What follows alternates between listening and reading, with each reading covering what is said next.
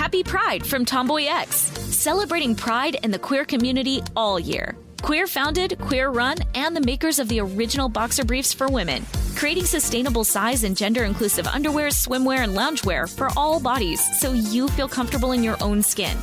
Tomboy X just dropped their Pride 24 collection. Obsessively fit tested for all day comfort in sizes 3 extra small through 6X. Visit tomboyx.com.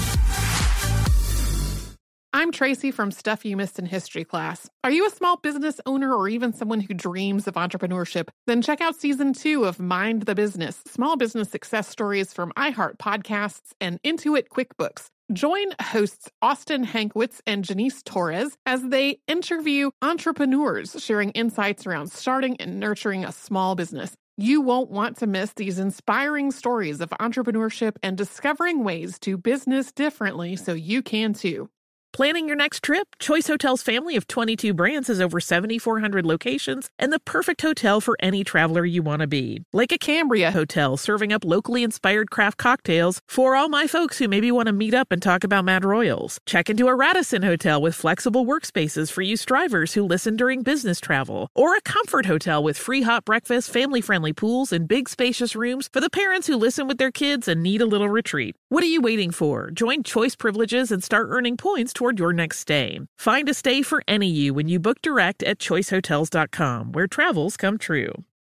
When you think about the future, what kind of technology do you envision? Whatever the future holds, artificial intelligence will undoubtedly be at the heart of it all. Join Graham Class as he hosts Season 2 of Technically Speaking, an Intel podcast, and hear from the minds transforming healthcare, retail, entertainment, personal computing, and more with the help of AI. Tune in every other Tuesday and explore the latest technology that's changing our world today and creating a more accessible tomorrow. Listen to Technically Speaking, an Intel podcast on the iHeartRadio app, Apple Podcasts, or wherever you get your podcasts.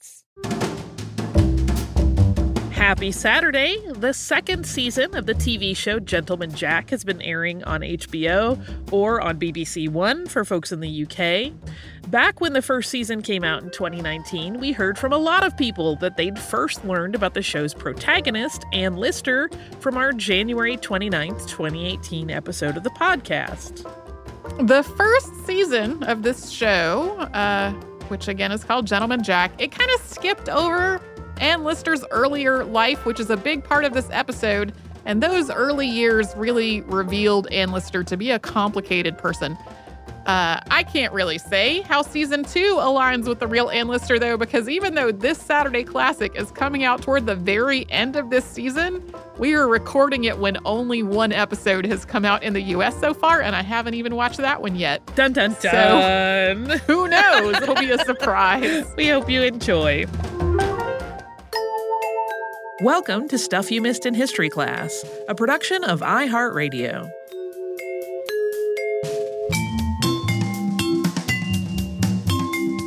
Hello and welcome to the podcast. I'm Tracy V. Wilson. And I'm Holly Fry. Even if you are not a fan of Regency fiction, you're probably familiar with this whole idea of a woman who is in search of a husband either because her family doesn't have any money or because the money they do have is all settled on a male relative, leaving nothing for the family's women. It's such a running theme in fiction that's either from or about the whole Regency era that it's easy to start imagining that every upper-class woman's life worked that way. So today we're going to talk about a woman whose life defied that whole convention. Her name was Ann Lister, and she was not looking for a husband at all. She was looking for a wife. Ann Lister was also a prolific diarist. She wrote more than 6,000 pages and 4 million words over her lifetime, and about a sixth of those words were written in code. In these coded sections, she wrote about her relationships with other women so frankly and with so much detail that when these coded sections were first decoded, people wondered if they were a hoax. It probably didn't help that in addition to all of the sexually explicit parts, the lives of Anne and her social and romantic circles are really, really full of drama. It's like if Jane Austen met Sarah Waters.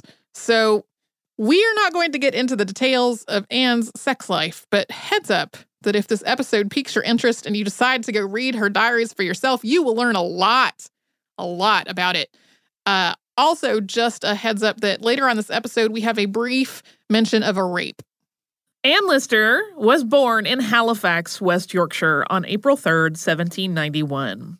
Her parents were Jeremy Lister and Rebecca Battle. Anne's father had served with the British in the American Revolutionary War, and Anne was one of 6 children, 4 boys and 2 girls. The Listers were part of the landed gentry, and Jeremy's older brother James had inherited the estate of Shibden Hall. He was living there with his and Jeremy's sister, who was also named Anne. There are a lot of Annes in this story. Shibden Hall had an income from rents on the cottages and the farms that were part of the estate, and this was large enough of an income that the family did not have to work, but not large enough to support a particularly lavish lifestyle apart from not having to work. Anne's immediate family didn't have much money of their own. Anne's 3 brothers were next in line to inherit Shibden Hall, but Anne herself was not expecting any kind of inheritance. When she left for boarding school in 1804, it was her Aunt Anne who was paying her way. Anne's boarding school was the Manor School in York, and that is where she had her first romantic relationship, which was with another student named Eliza Rain. Anne and Eliza shared an attic room at the school that was nicknamed the Slope. The rest of the school's boarding students were housed in a dormitory, and the reason for Anne and Eliza being housed in the attic is not specifically documented. But there are some likely reasons. For Anne, it was probably because of money. The school's other boarding students were generally much wealthier than she was. And it's also possible that the school's staff wanted to keep Anne separate from the other girls because of her behavior. She was stubborn and rebellious and an unladylike tomboy.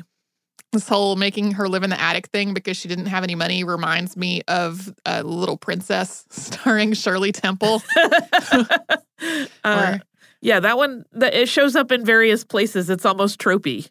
Yeah. Well, I think that's part of the reason why people were like, are these diaries real?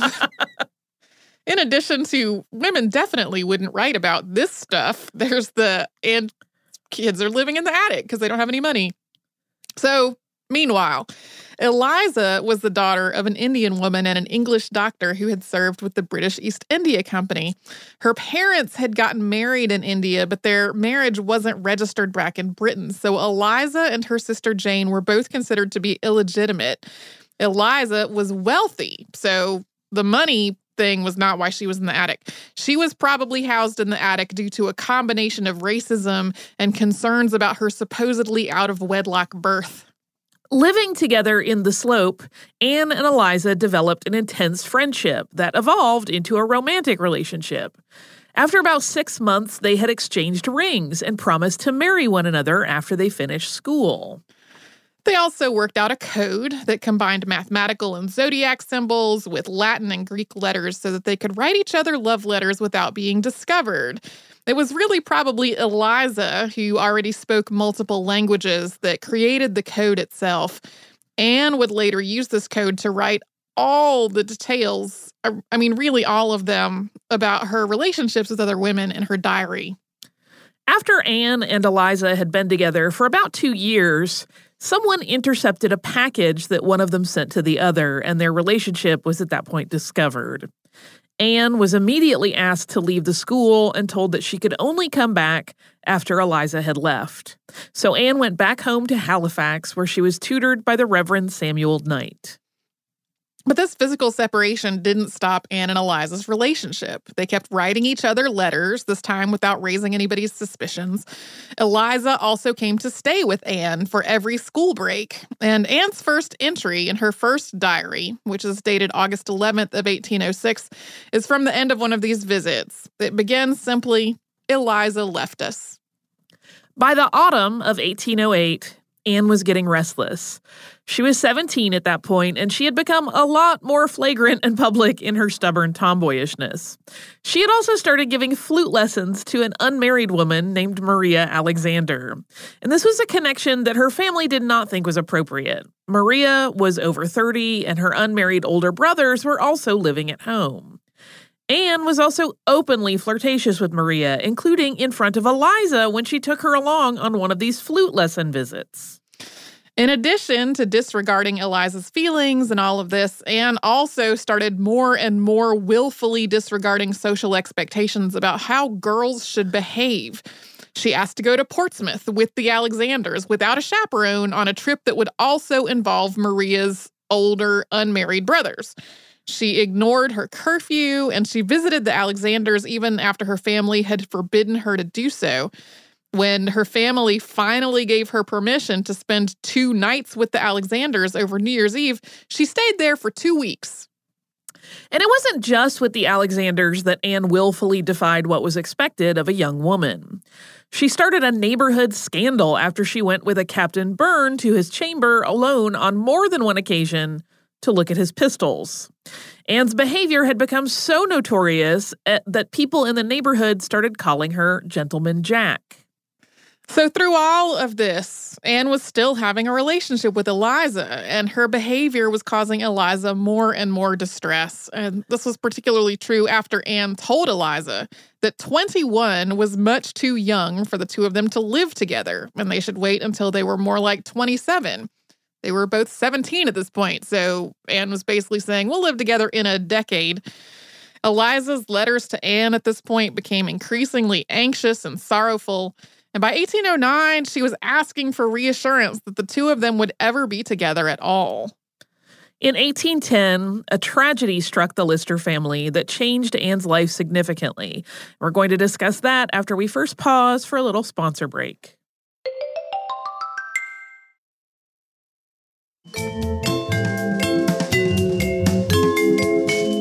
In January of 1810, Anne Lister's oldest brother, John, died during an influenza outbreak. John had been Anne's closest sibling, and they'd already lost 2 of their other brothers. So instead of being one of 6 siblings, Anne was now one of 3, with only her brother Samuel and her sister Marian still living. John's death meant that Anne was now second in line to inherit Shibden Hall rather than third. She started to consider what it would mean if she inherited the estate and what she would need to be able to do to run it herself. To do so in the lifestyle she wanted, she would need more money than Shibden Hall could provide. The solution was to marry well, and for Anne, that meant marrying a rich and ideally noble woman. Eliza finished her studies at the Manor School that same year, and she went to live with a cousin in Halifax to wait for the day that she and Anne could start a home together. With Eliza no longer at the school, Anne went back. It's possible that Anne was still thinking that she could make Eliza her wife. After all, Eliza was an heiress. She really had a lot of money that was going to come to her when she turned 21. But not long after all of this, when Anne became second in line to inherit Shibden Hall, Eliza's family experienced its own tragedy. Eliza's sister, Jane, had gotten married to Lieutenant Henry Bolton and moved back to India with him, but he had abandoned her. Her inheritance had become his when they married, so she had nothing of her own. Arrangements were made for her to come back to Halifax, but she had to travel for months on a ship, unaccompanied. She was imprisoned after arriving in France because she couldn't prove her British citizenship.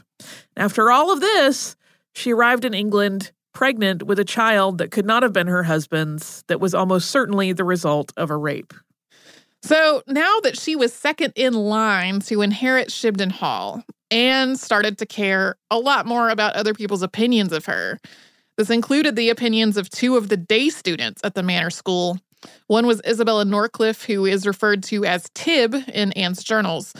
Isabella and Anne had started a relationship, but then Isabella had introduced Anne to Mariana Belcombe. Of all of the women Anne was involved with during her lifetime, she was probably the most in love with Mariana.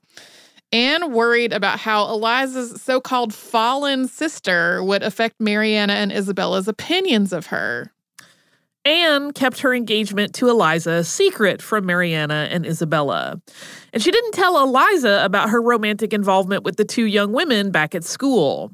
But it was obvious to Eliza that Anne was forming new relationships and that she was excluding her from them.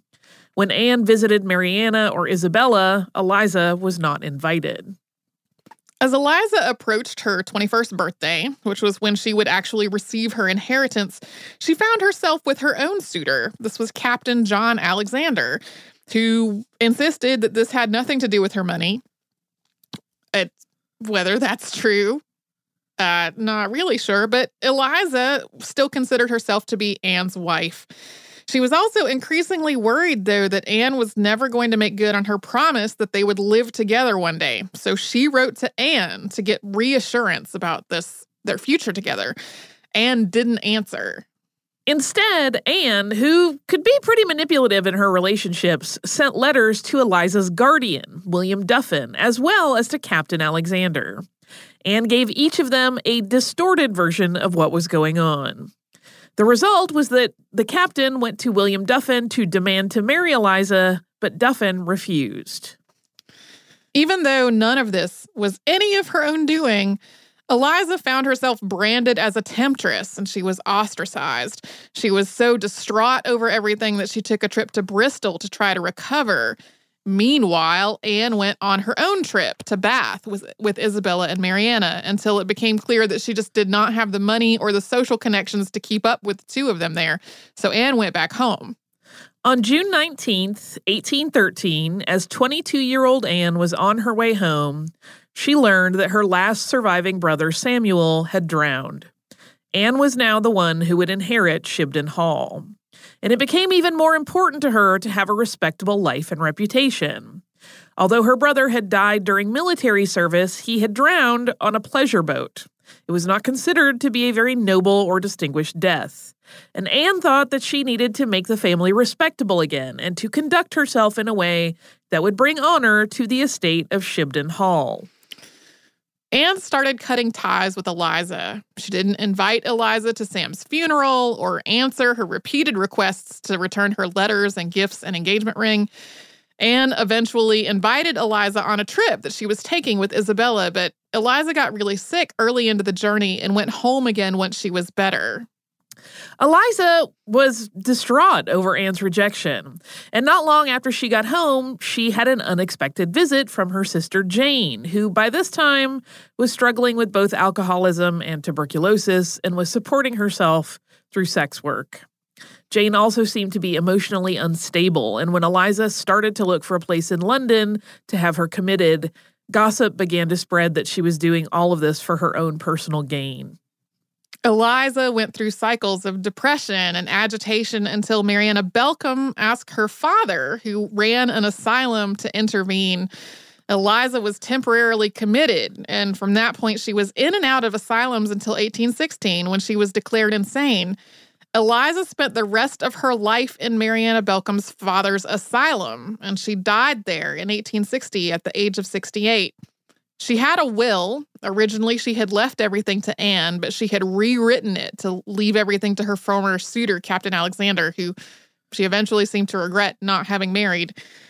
But this new will was ruled invalid, and so what was left of her fortune was claimed by the crown.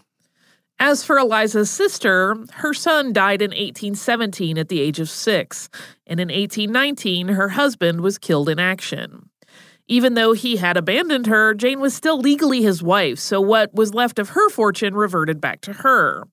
This was unfortunately not in time to help her, however. Jane's tuberculosis was quite advanced at that time, and she died in November of 1819, only a few months after her husband's death.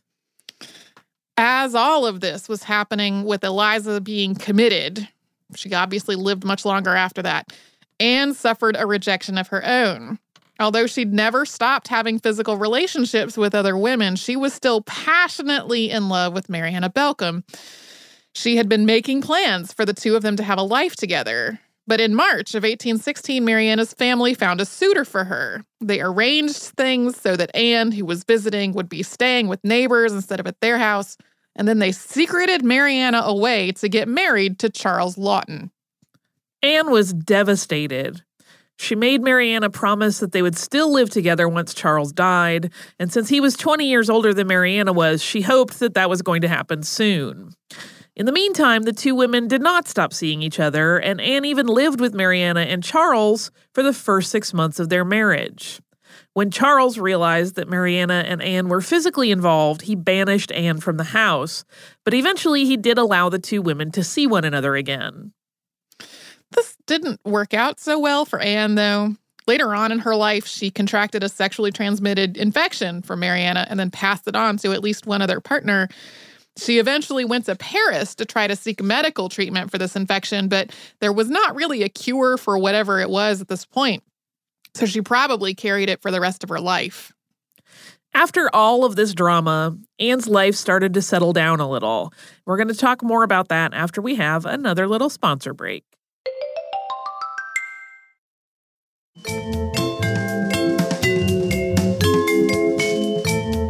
Anne Lister never completely forgave herself for betraying Eliza, and she visited her in the asylum from time to time until her death.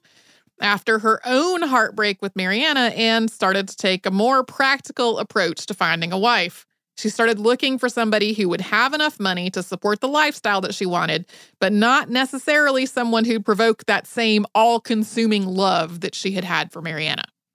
She also became more practical in the rest of her affairs. By 1817, she had moved into Shibden Hall with her Aunt Anne and Uncle James, and she wanted to prove to them that she was capable of managing the estate herself. Even though she was the heir, there were other branches of the Lister family, and she wanted to rule out any possibility that the estate would wind up settled on them instead. Anne had been keeping her diaries on a messy collection of paper scraps until this point, but she abandoned that in 1817 and started writing in large bound journals, meticulously dating her entries and recording all of her daily habits. Anne's daily writing included the weather, how she'd slept, what she was learning. She was determined to continue her education, and so she got up at 5 a.m. every day to study, and then she kept records of all of her progress in her diary. She also used these diaries to keep up with what was going on at Shibden Hall and the surrounding neighborhood. She kept track of all her purchases and her interactions with tenants and workers. She made notes about local gossip and quarrels among the gentry. She also noted what was going on in the rest of the world. The same way that Samuel Pepys' diary created an important record of life in London and major world events from 1660 to 1669, Anne Lister's diary really created a record of Halifax and the greater world from 1817 to 1840. She also became a lot more reserved in her behavior and her habits while continuing to defy gender expectations. She dressed in black, which wasn't a color that women typically wore unless they were in mourning. But it was a color that men often wore while traveling. Anne was sort of patterning her wardrobe around the idea of a distinguished, conservative gentleman traveler. She didn't wear trousers, though. These were black dresses that had a somewhat more masculine air. She also made it a point not to gossip about people anymore. So, like that business where she was writing misleading letters to people to try to get her way, like that really cut a lot back. I'm so delighted to hear it. When she was about 26, Anne attracted the attentions of a Mr. Montague, but she did not reciprocate. On January 29th, 1821, she wrote in her diary that she had burned all of his farewell verses so that, quote, no trace of any man's admiration may remain. She went on to say, quote, I love and only love the fairer sex, and thus, beloved by them in turn, my heart revolts from any other love than theirs. In July of 1822, Anne and her aunt took a tour of North Wales, and they visited past podcast subjects Eleanor Butler and Sarah Ponsonby, the ladies of Llangollen. On the 23rd, she met Sarah Ponsonby at Plas Newydd, which was their home. Eleanor was ill that day and was asleep during Anne's visit. She exchanged some letters with the ladies of Llangollen later on after she returned home. In January of 1826, Anne's Uncle James died, and Anne inherited Shibden Hall, under the condition that her Aunt Anne and her father could still live on the property and collect portions of the rent. Aunt Anne continued to manage the domestic world of the household, while Anne was responsible for the day-to-day matters of managing the estate, which she did with the help of a steward for the agricultural work and an agent for the industrial work. She also got to work trying to improve the estate. She had two goals in mind: to provide the family with an ongoing, comfortable income and to situate the estate so that it would be worth more when it was passed on to another heir. Her extensive self-education over the past decade or so really paid off in this. She had developed a working knowledge of science, engineering, and business, as well as the industries that were growing up in the area, including coal, timber, and stone. She also began traveling extensively all over Europe as she continued to look for a suitable wife. She had no trouble finding love interests. When she met someone she thought might return her interest, she would bring up a book or a play that had subtle or overt themes of love between women and see how the other woman responded. And this led to a lot of flings, but not really to any long-term attachment. It was back home in Halifax that Anne Lister finally found a woman to spend the rest of her life with. And that woman was Anne Walker, an heiress who lived on a nearby estate. Her method of finding potential love interests is like the modern equivalent would be walking up to somebody and asking them whether they like Tegan and Sarah. Like, this is sort of the Regency equivalent of gaydar conversation. In 1832, Anne Lister had started working with an architect named John Harper to try to improve Shibden Hall's architecture and its grounds. She was a really avid walker, so she had added a wilderness garden complete with waterfalls and a small chaumière, which is a thatch roof hut. And this hut became her retreat while she courted Anne Walker. Anne Walker, for her part, was wary of Anne Lister. Anne Lister made no secret of the fact that she was interested in Anne Walker's money, and Anne Walker knew Anne Lister was not in love with her. But by 1834, both of the Annes were living at Shibden Hall, and on Easter Sunday of that year, they exchanged rings with one another and then took communion together at Holy Trinity Church in Goodramgate in York. They lived from that point on as a married couple, including renting a pew together in the front row of their parish church. Anne Walker's money funded a lot of the work that Anne Lister was planning at Shibden Hall. Over the next few years, improvements included a Norman tower to house the library, a grand staircase in the entryway, and a set of tunnels so that the household staff could get from place to place without being seen. Anne Lister also decided to try her hand at managing a coal mining operation rather than leasing the rights to someone else and earning money that way. Anne Walker's money funded the sinking of 2 coal pits on Shibden Hall's property. The two Annes also continued traveling as much as their time and Anne Walker's money allowed. Anne Lister was really the one driving these trips. She had way more wanderlust than Anne Walker did. These weren't laid-back pleasure trips either. Their travels were daring and unconventional. Anne Lister was an avid mountaineer, and she summited multiple peaks in the Pyrenees. They took horseback journeys into territory that was really more often home to military units than to unescorted ladies. In 1836, Anne Lister's father died. She was at that point 100% in control of Shibden Hall. I think this means that her Aunt Anne had also died, but I could not find confirmation of when that happened. In 1837, the two Annes wrote out wills to each other, and each of them left the other one all of her possessions and wealth on the condition that the surviving Anne never married. In 1839, they left on a 2-year trip through Scandinavia, the Low Countries, and Russia. The following year, Anne Lister contracted some kind of fever while touring the Caucasus. In her last diary entry, dated August 13th, 1840, she doesn't mention anything odd about her health. But on September 20th, she died at the age of 49. She had apparently requested to be buried at home in Halifax, so Anne Walker had her body embalmed and accompanied it on a 6-month journey home. Anne Lister was finally buried at Halifax Parish Church. Their relationship had not always been particularly happy. I imagine Anne Walker just kind of gritting her teeth through some of this travel when she really wanted to be at home with their nice garden and the waterfall and the library at Shibden Hall. But Anne Lister's death and this long journey home with her body really took a toll on Anne Walker's health. In 1842, her sister and a doctor conspired to have her declared insane and committed to an asylum so that they could take over her fortune, including Shibden Hall. This was temporary in terms of the ownership of Shibden Hall. When Anne Walker died in 1854, the estate reverted back to the Lister family. Anne Lister's diaries stayed in the family library until the late 19th century. John Lister's parents had inherited the estate when he was 8, and he had been publishing transcriptions of the plain language portions of Anne's diaries in the Halifax Guardian. With the help of Arthur Burrell, he cracked the code and discovered what Anne had been writing about all that time. John Lister was horrified. I mean, I can't stress it. They are really explicit. And apart from there being really explicit, homosexuality between men was illegal in Britain at the time. And although homosexuality between women wasn't specifically outlawed, it was highly stigmatized. So John Lister thought about burning these diaries when he realized what was in them.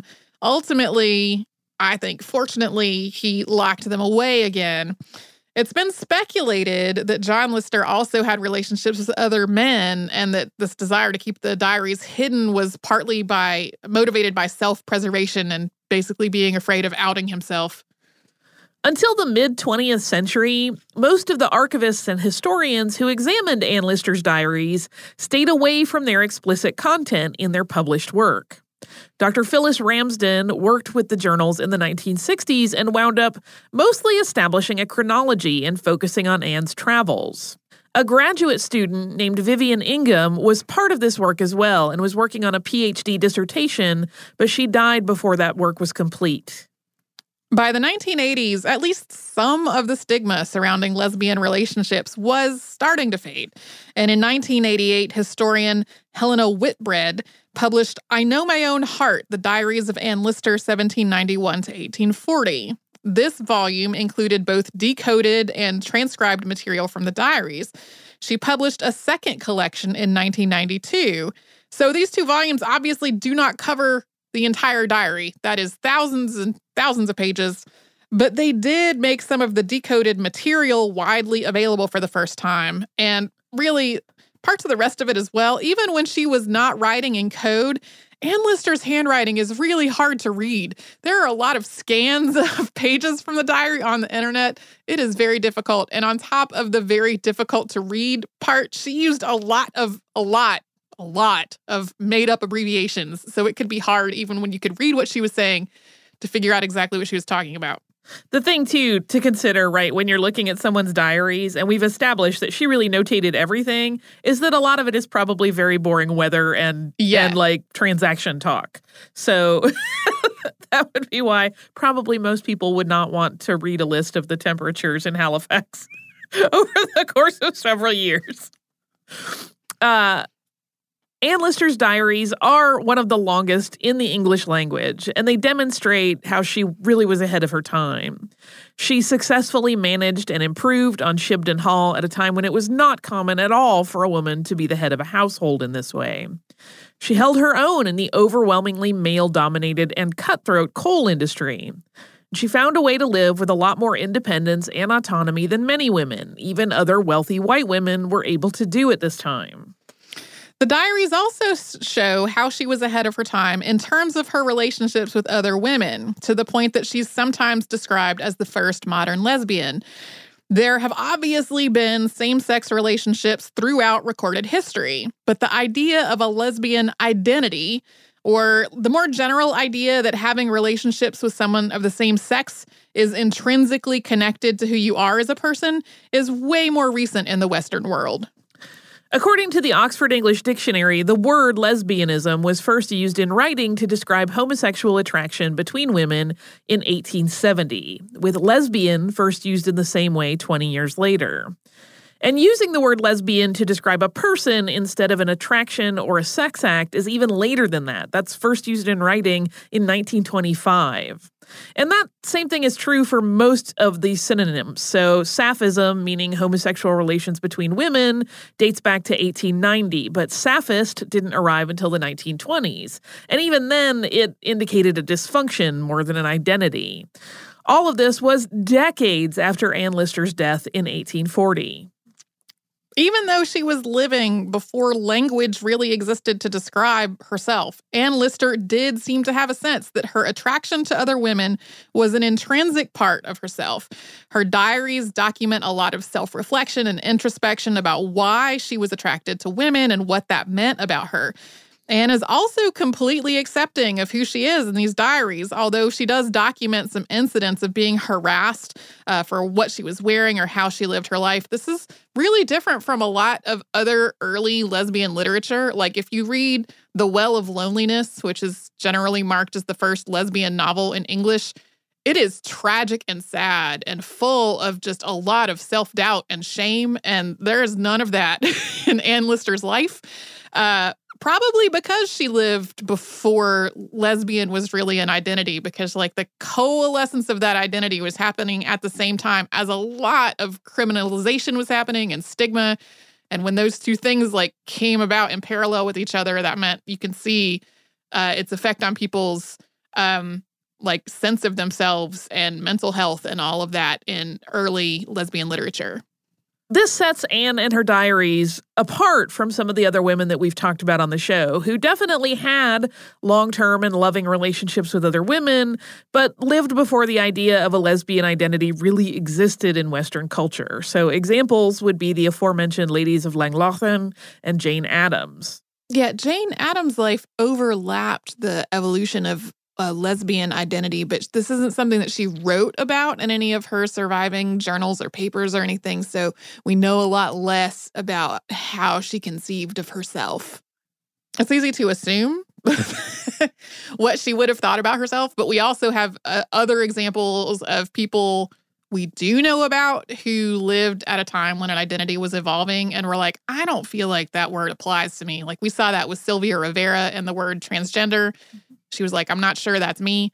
I have another person on my short list for a future episode maybe who was a vaudeville female impersonator that similarly lived at a time when gay became like more coalesced into an identity for men and was similarly like, I don't think that's me, even though he exclusively had relationships with other men for his whole life. So anyway, because of all this, in 2011, the United Kingdom formally recognized the historical and cultural value of Anne Lister's diaries, and they were added to the UNESCO Memory of the World Register.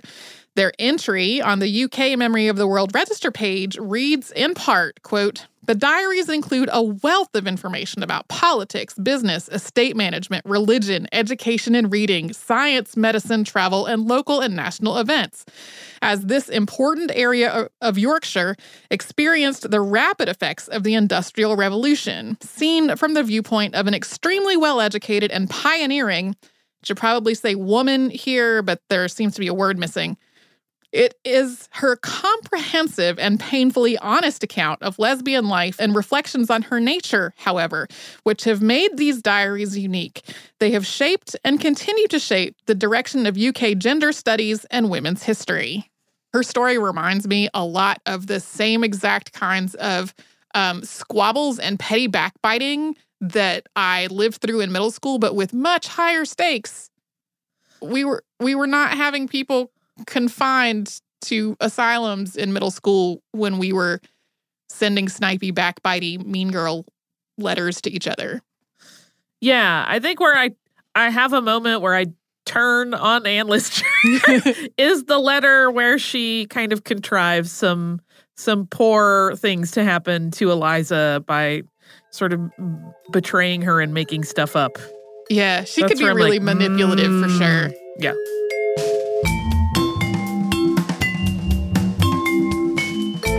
Thanks so much for joining us on this Saturday. Since this episode is out of the archive, if you heard an email address or a Facebook URL or something similar over the course of the show, that could be obsolete now. Our current email address is historypodcast@iheartradio.com. Our old How Stuff Works email address no longer works. You can find us all over social media at Missed in History. And you can subscribe to our show on Apple Podcasts, Google Podcasts, the iHeartRadio app, and wherever else you listen to podcasts.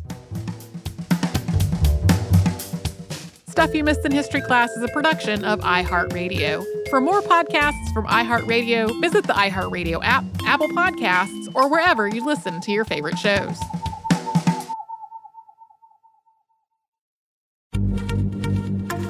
Happy Pride from Tomboy X, celebrating pride and the queer community all year. Queer founded, Queer run, and the makers of the original boxer briefs for women, creating sustainable size and gender inclusive underwear, swimwear, and loungewear for all bodies so you feel comfortable in your own skin. Tomboy X just dropped their Pride 24 collection. Obsessively fit tested for all day comfort in sizes 3 extra small through 6X. Visit tomboyx.com. Danielle Moody here, host of the Woke AF Daily podcast. We've been with iHeart for a year, and what a year it has been. As we head deeper into 2024 and yet another life-changing election cycle, Woke AF Daily is here to keep you sane and woke. Make Woke AF Daily your podcast destination for 2024 election news and analysis. Listen to Woke AF Daily Season 5 on the iHeartRadio app, Apple Podcasts, or wherever you get your podcasts. I'm Jordan Gonsalves, and I'm a journalist. Join me on my new podcast, But We Loved, where queer elders recount the amazing history they've lived through. In the middle of Wall Street, they stopped traffic. They were doing a die-in. Healthcare is a right! Healthcare is a right! And in the process, share little gems of wisdom for the next generation. The key is to understanding yourself, learning to love and embrace yourself. You can listen to But We Loved on the iHeartRadio app, Apple Podcasts, or wherever you get your podcasts. The Black Effect presents Family Therapy, and I'm your host, Elliot Connie. Jay is the woman in this dynamic who is currently co-parenting 2 young boys with her former partner, David. David, he is a leader. He just don't want to leave me. Well, how do you lead a woman? How do you lead in a relationship? Like, what's the blueprint? David, you just asked the most important question. Listen to Family Therapy on the Black Effect Podcast Network, iHeartRadio app, Apple Podcasts, or wherever you get your podcasts.